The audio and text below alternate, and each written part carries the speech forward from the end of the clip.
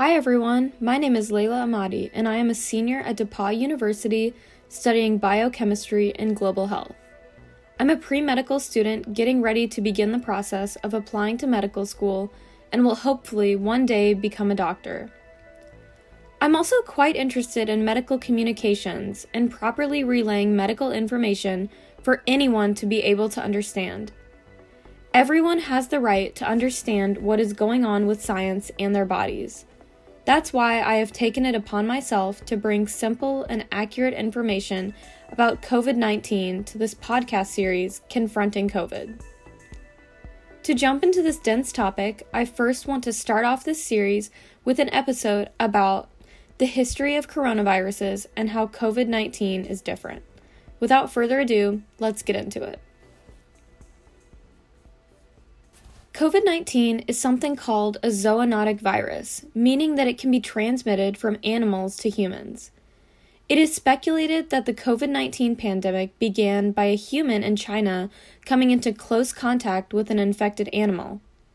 A previous study done a few years ago shows that a coronavirus called bat coronavirus RATG13 was found as a reservoir virus in bats.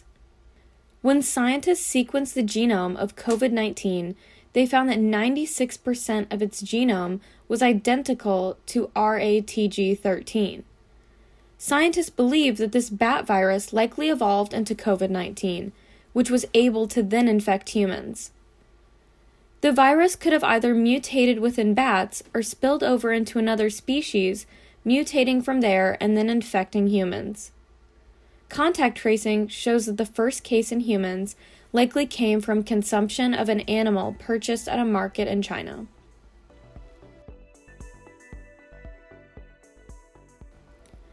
COVID-19 stands for Coronavirus Disease 2019 and is the disease caused by the SARS-CoV-2 virus. The virus is called corona, which is Greek for the word crown. Coronaviruses have crown-shaped spike proteins on the surface of their cells, allowing them to bind to receptors of the cells of their organisms.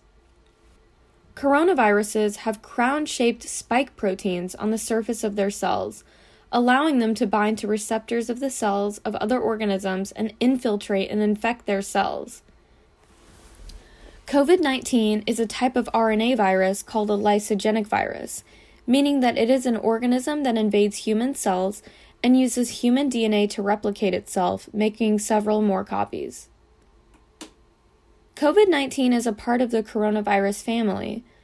Coronaviruses are positive sense viruses, meaning that they are readily able to infiltrate human cells and replicate their genetic material, exacerbating disease state of the person infected. The family of coronaviruses are responsible for infections such as the common cold, SARS, MERS, and of course, COVID-19. The first severe respiratory infection seen in a coronavirus was the SARS epidemic in 2002. There were just over 8,000 cases across the globe and 774 deaths. But why were there so few cases of SARS compared to COVID-19? I talked to Dr. Jeffery Jones, founder of the St. Francis Travelers Health Center in Indianapolis, Indiana. With these other diseases, you were either sick or you were well, and there was very, very few, if any, asymptomatic positives. And that has been something that it wasn't clear for a long time. People who have no symptoms, or if you look back carefully, they had really minimal symptoms, but they can be infected, they can be shedding this virus and spreading it. So the big difference is, in the case of both MERS and SARS, if you have it, you're pretty sick. You know you're sick. You don't feel well enough to be out and mixing with your friends. Whereas with COVID, you might not be sick at all. And all of them have similar mechanisms of spread. In other words, droplets or even aerosols that come out of your mouth and then into the faces of other people. But it's mostly a problem of spreading the disease when you're not aware that you are even ill.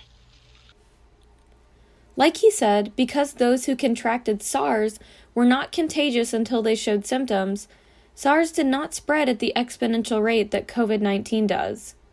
SARS was also much more deadly, meaning that a lot of infected people were very sick or died, not allowing them to be out and around other people to spread the virus. COVID-19 is also compared to influenza quite a bit, so I wanted to discuss with Dr. Jones about how the two viruses are similar and different.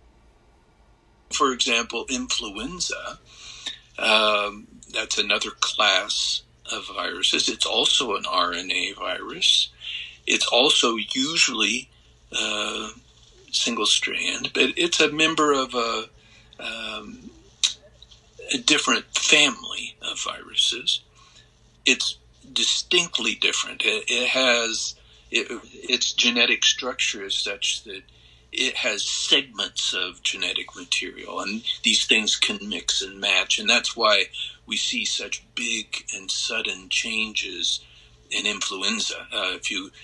And people and animals can get these, and so if a person or an animal gets two types of influenza, they can mix and match and create a new form. And of course, this is what we worry about a lot in terms of especially bird flus, because we don't have immunity to those. And now some of them might not spread as well as others, but it's like a little laboratory that can create new strains. But totally different viruses. We have to approach them differently, and in the same way that we do have a vaccine against influenza, we also now have a pretty good antiviral medicine. So if somebody gets the disease or even is exposed to the disease, with COVID, we're coming up on having good vaccines, but we don't yet have good antiviral medicines. I hope you enjoyed today's episode of Confronting COVID and learned something you didn't know before.